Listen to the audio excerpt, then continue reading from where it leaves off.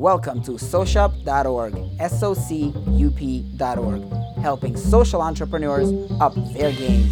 And now here's your host, JP Katz. Okay, we're here with Josh Walovitch, the co-founder of Ideometry, a full-service ad agency here in Boston. It's a pleasure to have you on the show today, Josh. Thanks for having me. In terms of finding your target market, a lot of our listeners are working with people in their college campuses or in their 20s and 30s. Starting with campus, where do you think the students in the campus demographic are hanging out? Where can we find them, so to speak? If we wanted to put content out there, where would we put it? How would we reach them? Sure. So in short, the answer is that they are in many different places at many different times of the day.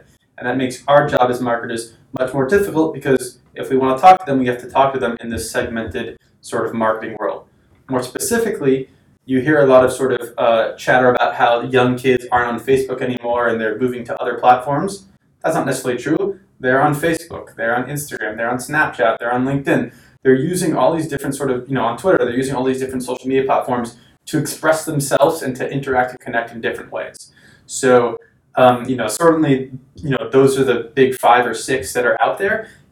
The question you really have to ask is, what is your goal? So the trend that I see on college campuses and young professionals in terms of using Facebook is they're using that less so to express themselves and more to aggregate news stories. So people are following the New York Times or Mashable or other sort of companies or brands or publications that they like, and they're using their news feed as sort of a master feed for all things that are interesting, in addition to their friends and family and seeing what's going on there. Mm-hmm. For Twitter, people are using that as a more sort of underground form of expression. So when you post something on Twitter, it's very ephemeral. So you post something, you're angry, you're upset, or you had a nice meal, and you put it out there, and it's gone 2 seconds later. People are also using that in a very conversational way to have sort of text message-like chats, but also in the public eye.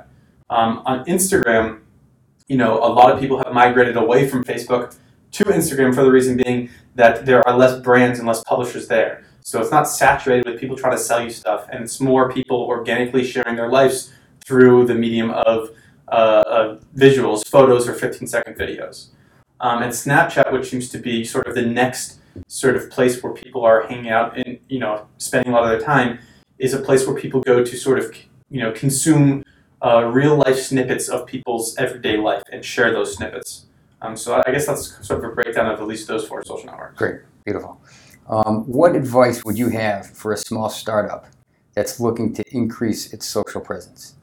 So what do you mean by social presence? Is trying to get more people to understand what their mission is, trying to get people to sign up for events, trying to get people to buy stuff? What do you mean? This is the concept of fool's gold, that number of likes and views is fool's gold to a certain extent. Sure. People for a while were just shooting to get a lot of people to view their content, share their content, and there is an upshot of brand recognition and whatnot. But I think if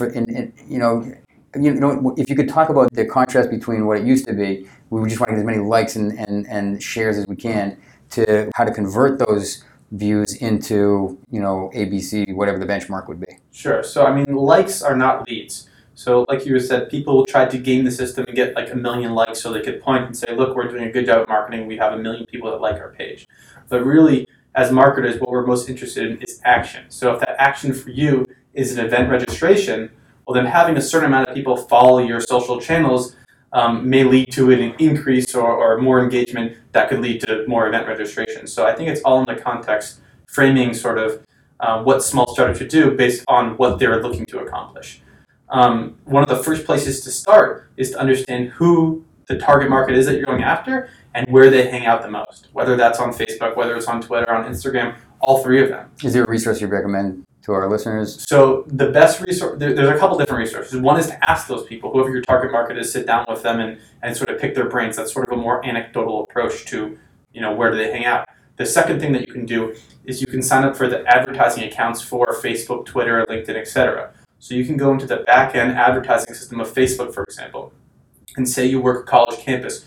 You can look up how many people are on Facebook from that college, from this age range, from involved in these social groups. So you can sort of begin to quantify in a precise number how many of those potential people are out there, and that's going to give you a good sort of starting point to build your goals off of.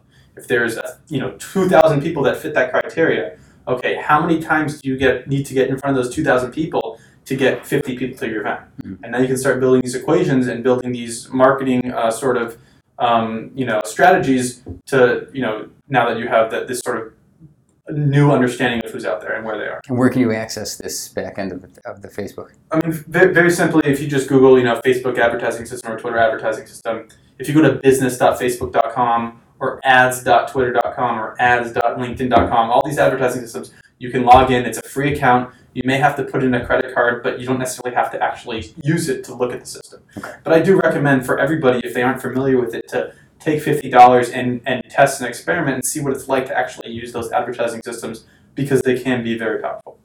Great. Are there any other tools that you would recommend to keep people engaged in coming to the website, et cetera, et cetera? Sure. So there's one concept in marketing that a lot of people overlook, and that is if you have a campaign and that campaign involves them going to your website or a microsite, right?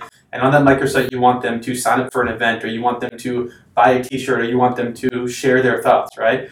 So the most expensive or the hardest part of any campaign is getting them to come to that website. Now you have to understand that not everybody that comes to that website is going to want to do that action that you've set out for them to do, sign up for the event, etc. So after they come to the website and they do not convert, they're going to leave. So, you can use remarketing platforms like AdRoll. If you go to adroll.com, and you can basically tag everybody that comes to your website.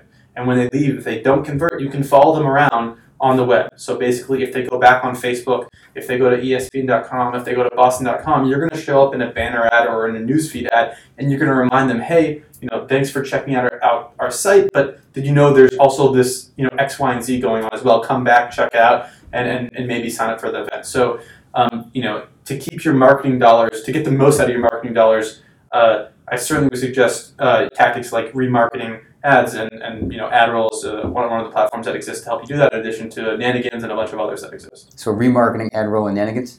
The remarketing is the form of following people around. But it's not a website; it's an actual. It's So AdRoll would be the website. AdRoll is just a service provider that our agency uses them in some instances to ensure that our clients, when that qualified piece of traffic comes to their landing page, if they don't convert, we are going to remind them later on, maybe 5 days later, 1 month later, et cetera, to come back and reassess whether or not they do want to convert. Great. I'm glad you actually brought that up, because I found that I've always wondered, why is it that once I click on a website, I always end up getting bombarded with advertisements from that particular product or service. Right. And they probably subscribe to AdRoll, and therefore once I clicked on it, now there's a cookie on my machine, and they're tracking me, and every time I'm on Facebook, they're putting it in front of me. Sure. So, and there's tasteful ways to do that, and there's distasteful ways to do that. Sometimes you'll see a company following you around for 6 months, and maybe you already bought the product, or maybe you just really aren't interested. So, in all these sort of marketing tactics, there's sensitivities and strategies that you need to keep in mind when you're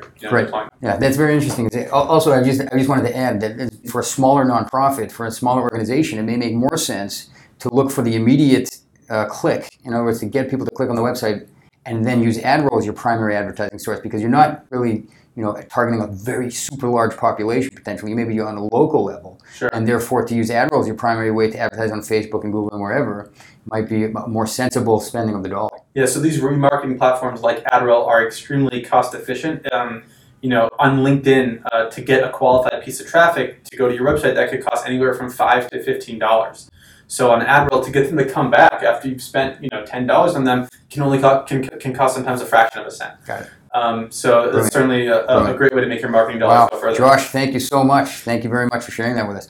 Just a final question here. What are the must-dos today in regards to, is it Facebook, YouTube, Google+, Twitter? What would you say if we only had enough time to invest in 3 platforms for the 18 to, say, 30 market? So, it really is contingent upon who your target is and what they're going after. But generally speaking, if we're talking about sort of the college campus, a young professional environment, Facebook, Twitter, and LinkedIn are good places to start. It's a good cross-section between sort of where people are already hanging out on Facebook, having those personalized conversations on Twitter, and then sort of that more professional approach where people are hanging out on LinkedIn. Awesome. Josh Walovitch from Ideometry. Josh, thank you for joining us and being with us today. It's been really a pleasure, as always, and we appreciate your time. Thanks for having me. Socup.org, SOCUP.org. helping social entrepreneurs up their game.